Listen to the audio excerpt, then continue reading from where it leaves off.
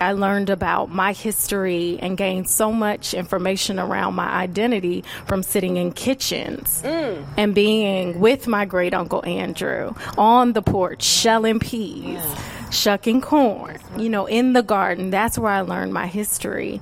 And so all of that feels like a way to grab some joy. I'm Dalia Colon, and this is The Zest. Citrus, seafood, Spanish flavor, and Southern charm. The Zest celebrates cuisine and community in the Sunshine State. Picture yourself at a garden party. It's evening, food and libations are plentiful, and everyone has come with a single purpose: to celebrate the healing power of food traditions. This isn't our typical Zest episode. This is a special conversation that feels like a warm hug. I promise you won't want to miss it.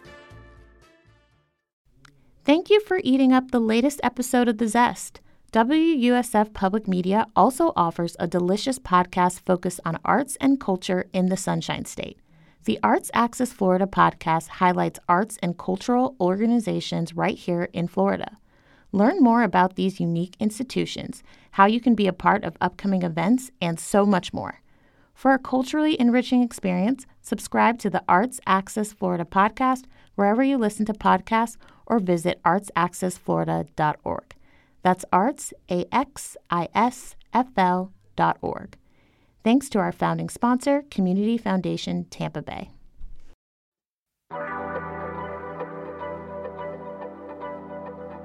This week, we're bringing you something a bit different. Collards After Dark is an intimate evening of food and conversation that precedes the annual Tampa Bay Collard Green Festival.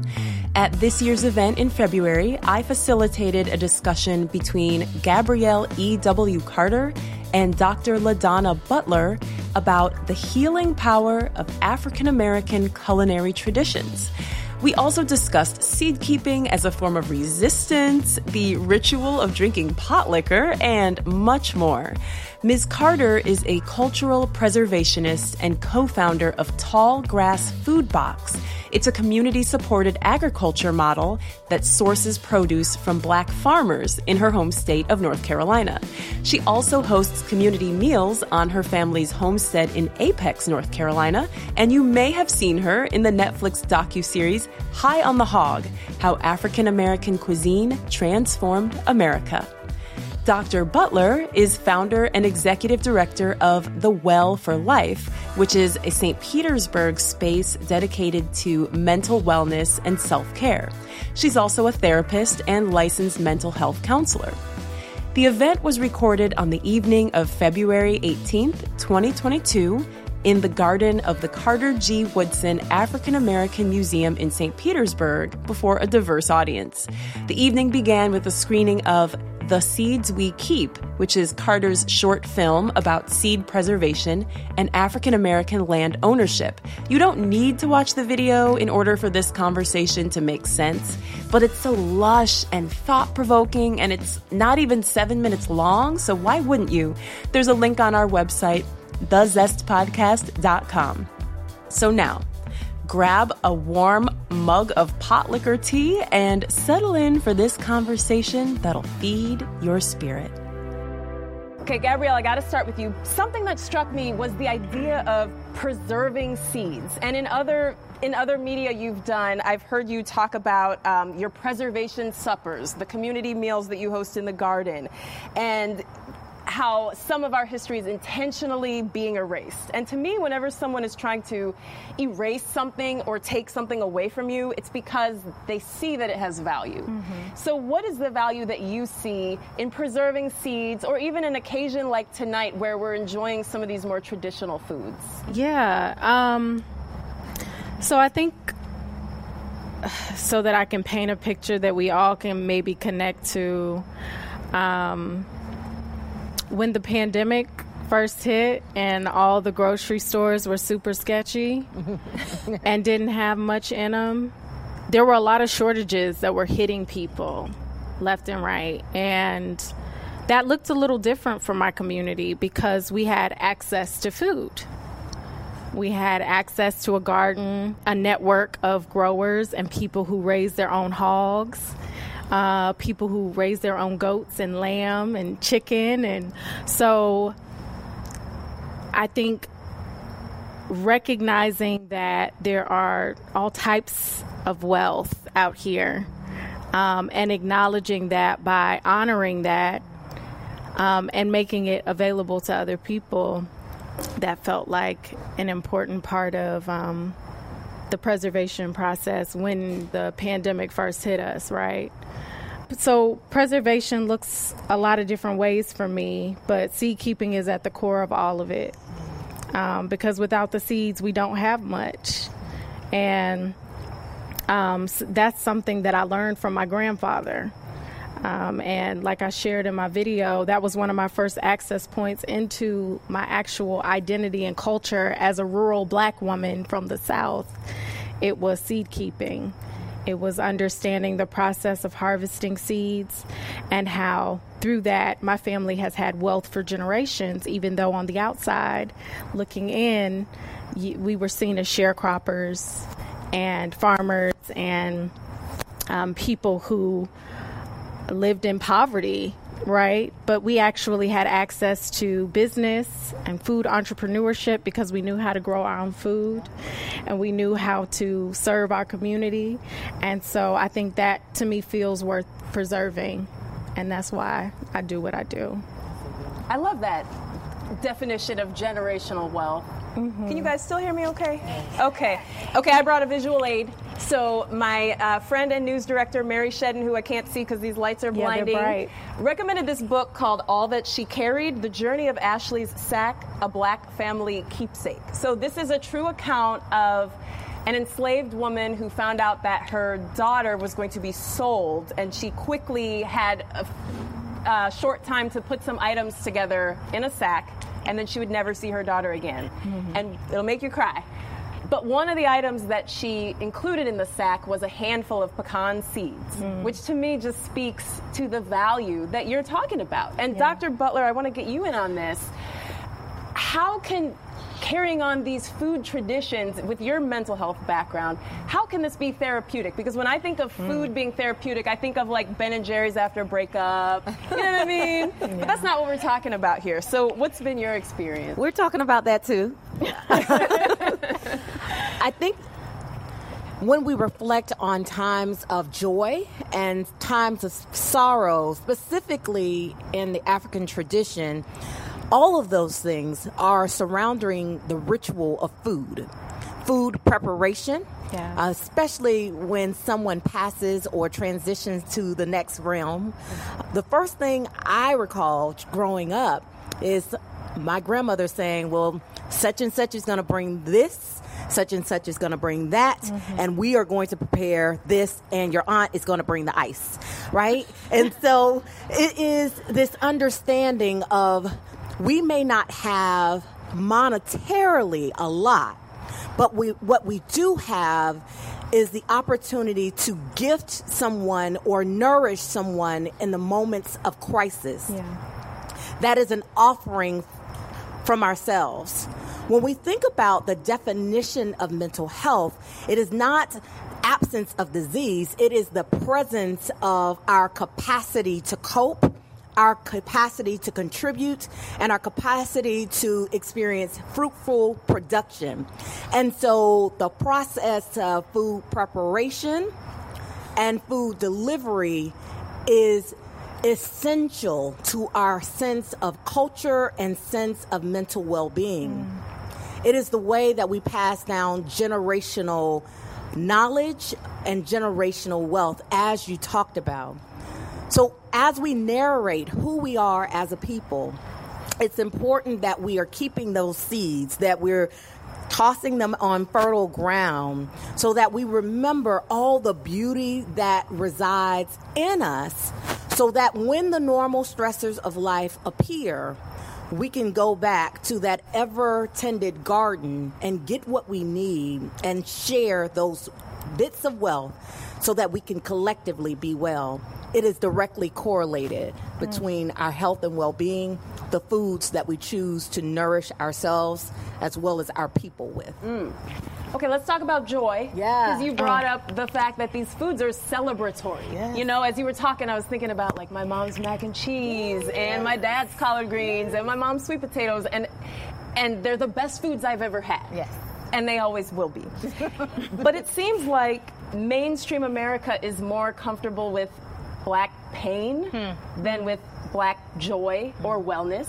I think about like the Academy Awards and who wins the Oscars. It's like somebody who played an enslaved person. Right. It's never just a regular Black lady with her kids or somebody who's living on a farm. So can you talk about how this idea of joy and wellness is almost like subversive? What do you think about that, Gabrielle? Because I felt joy watching you just in your element. Thank you for that. I feel like every day that I go out in the garden and plant something, especially when I plant new trees. So as you know, the highway came through our community, and construction is happening constantly in the front yard, from the gas lines that had to be moved to all the overhead lighting and the electrical stuff. It's every week there are new contractors in our front yard and essentially in the garden. And every time I go out to plant something new, to me that feels like an act of resistance. Especially, things that have permanence. I just got a magnolia tree recently, and I've been planning where I want to put it. And, people that are coming up to do different things for the house, like I'm having the house painted, and really putting care and time and investing money and resources and energy into our home place. And sometimes people will come out, well, won't this house have to go because of the road? What are you doing? Why are you?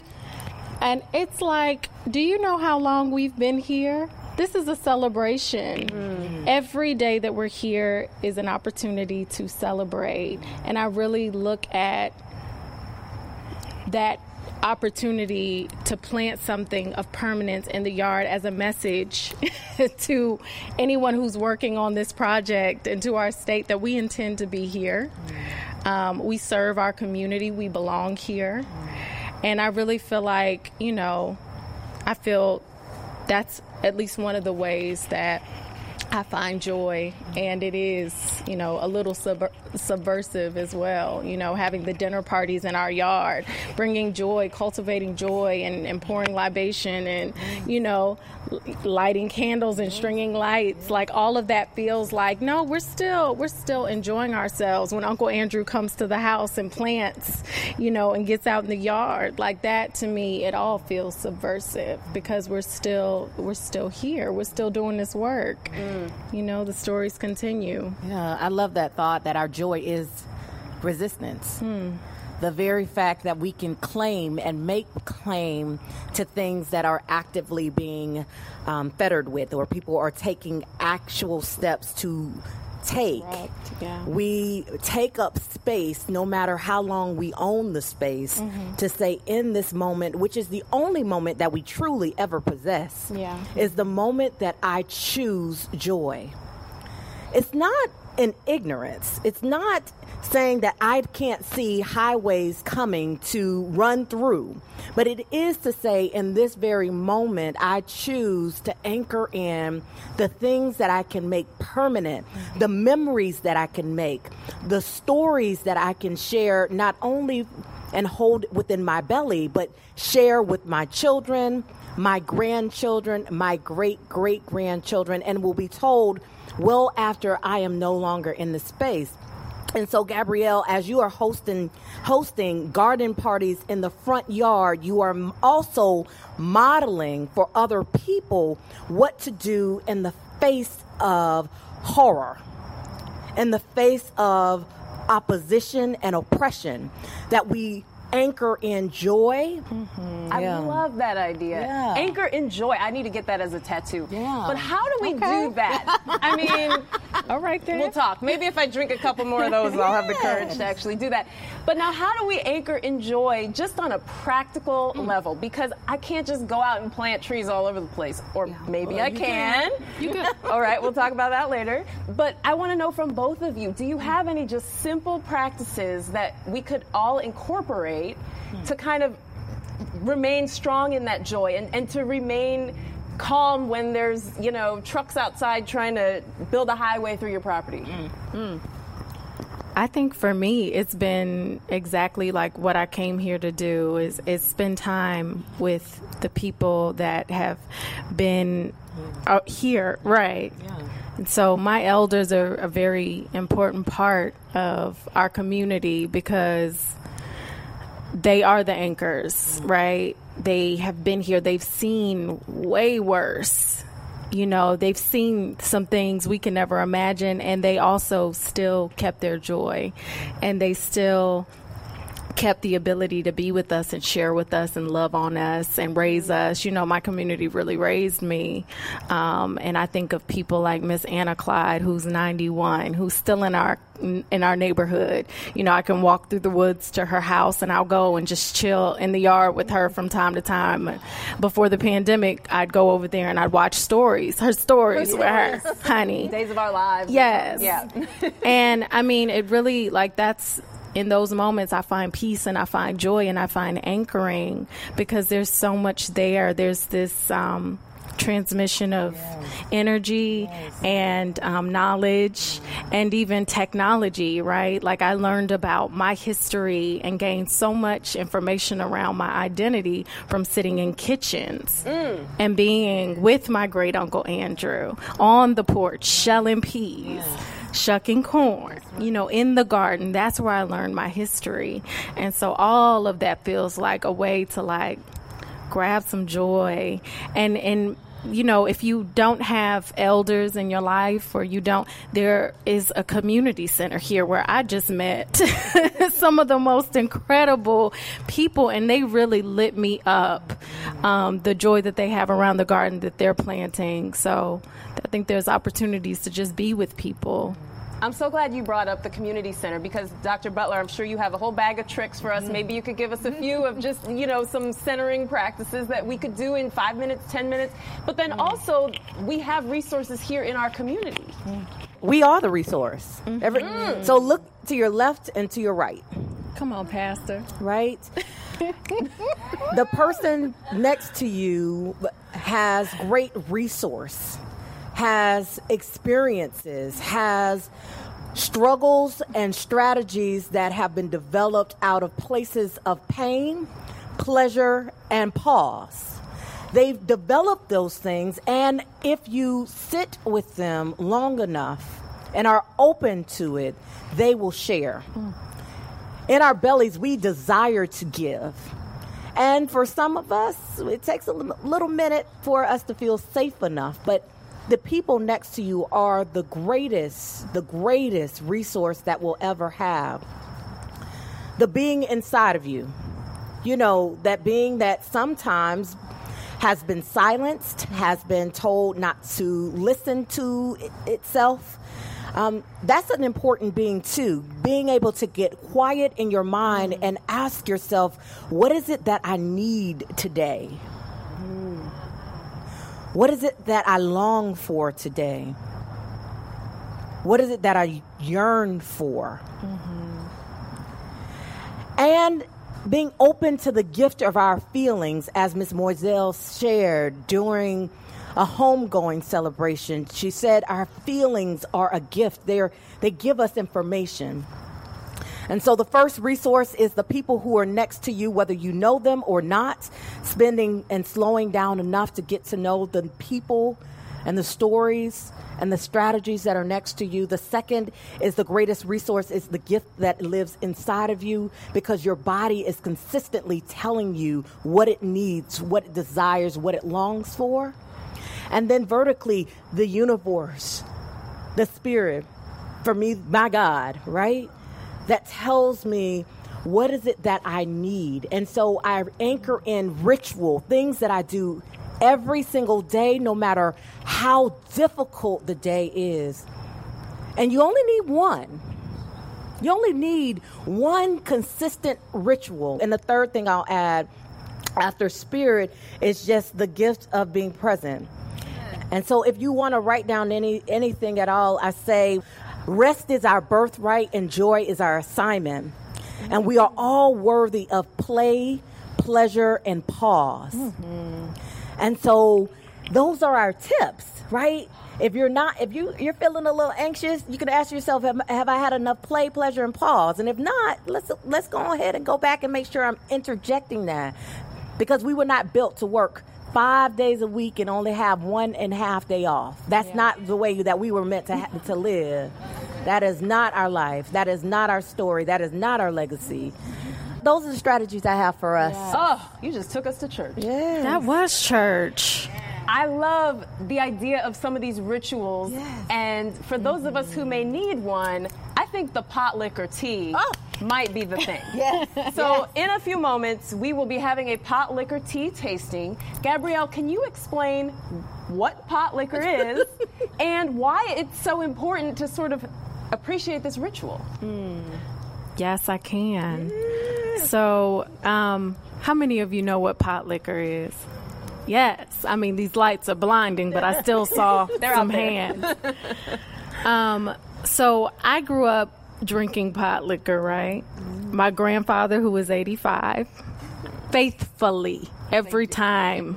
Come on. Yeah, a little bit. Every time he makes a pot of collards, he drains off that pot liquor, he jars it up in mason jars, and he puts it in the refrigerator. And so your pot liquor is basically your broth from your collards, from your mustards, from your turnip salad, whatever greens you're cooking. And it was used as an ancient remedy to heal our bodies. And so I love it because it was something that my grandfather grew up drinking when he was a little boy, right? And that information was passed by mug. And now, the acknowledgement that if you're feeling a little like something ain't right, you just need a little immune boost. Collards are full of nutrients. And so when I hear all this information now about, get your bone broth. You gotta have your bone broth. We've been drinking bone broth. Right. Because guess what's in that pot of collards? There's some seasoning meat. And so traditionally we use salted pork. Where I'm from, they are very snobby about do not put smoked anything in my collards. Okay, they want it salted, salt cured. And so that's what I grew up drinking and eating, was that pot of greens that was seasoned with that salt pork. And we would drink the broth off of it. And that's something that, we didn't do often. I didn't see it, but I grew up in the house with my grandparents, so I got a chance to see all of that stuff up close for a while. And so, it's full of nutrients. It's meant to heal your body. And as an acknowledgement of that ancient technology, I like to play with things, right? And create them and give them a little contemporary bedazzlement. Pizzazz. Yes. And so this felt like a great opportunity for the last few years. Well, I say few years, child, this pandemic got me so messed up. But at my dinners, I usually do a pot liquor tea. I'll do a pot liquor sweet tea where I'll cook down my collards and strain off the juice. Usually I dehydrate or sun dry my collard leaves so I can store them on the shelf like green tea and pull them out when I need them. I'll toast clove, I'll toast peppercorn, I'll get fresh ginger and grate it in, sometimes turmeric. Yes, toasted peppercorn. I mean, that to me, it's a remedy, amplified by these other things. And so tonight I wanted to bring some of that here and share it with you. I didn't get to cook a big meal, but I did want to bring a little pot liquor. And so I have a hibiscus. Oh, are you bringing us little samples? Oh, my goodness. Now, which one is this? We thank you for masala. Everybody give it up for asala. Thank you. Applause. It is warm. I could see myself incorporating this as a ritual. Yes. Saying my affirmations in the morning. Yes. And just treating myself. Well, cheers, ladies. Oh, cheers. Thank you for being here with me. Oh, this doesn't feel right. Y'all get you some. You guys are going to get some. Look under your chair. No, don't look under your chair. You are going to get some. Did I read online that you put peanut butter in your greens? I do. Let's just take a little aside and talk about that. Okay. Why do you do that? So to be clear, I use ground peanuts. Okay. And we call them ground nuts. Right. Okay. And I started doing that. So we have some West African traditions, some Ghanaian peanut soups and stews, right, that this originated in West Africa. But my grandfather grew up eating stews that were thickened with peanuts that they grew, you know, and he has stories for days about the way that they picked and they preserved the food in the garden. And so peanuts were one of those things, right? It was an important crop, and he just talks about like the process of drying them out, right? Curing them and then roasting them, and the smell of roasted peanuts. And so I think of that every time I make this stew. It feels nostalgic, even though I wasn't there with him when he smelled those roasting peanuts. But it's something about the warmth and the thickness that it adds. And I'll add a little coconut milk, and I'll braise it down with a base of tomatoes. If I'm putting chicken or lamb, it just depends on what meat I'm putting in it. But I always use a little bit of sage, some fresh. In the summertime, we don't have tomatoes right now in North Carolina, so I'm very much jealous. Take some back with you. I don't know if you're ready. I love that. But yeah. Okay. But Gabrielle, I wanted to ask you, because she's so humble, but this lady is an Instagram star. She's been in the Washington Post. We saw her on the beautiful series High on the Hog. And I'm wondering, like, you're so beloved now, right? And having spent just a little bit of time with you, I completely can see why. But was it always this way? Did you ever get any pushback? And why do you think now is sort of the moment for this type of preservation work?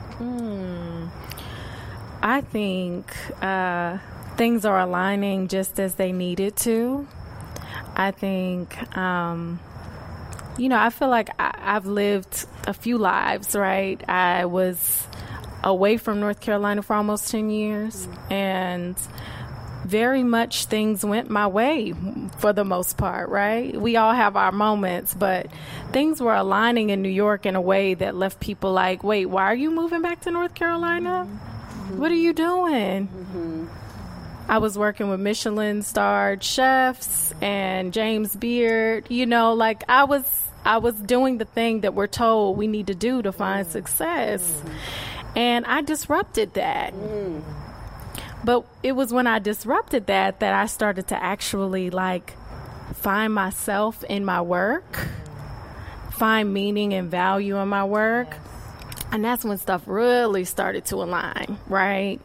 So, that's when the Washington Post and the New York Times and the things started to really happen, because I was where I needed to be, and I was creating space for the people who I felt had stories to tell that were even more important than the story that I have to tell.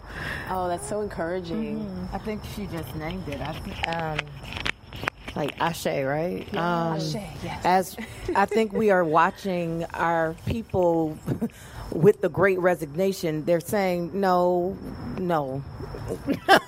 we're tired, so we will rest.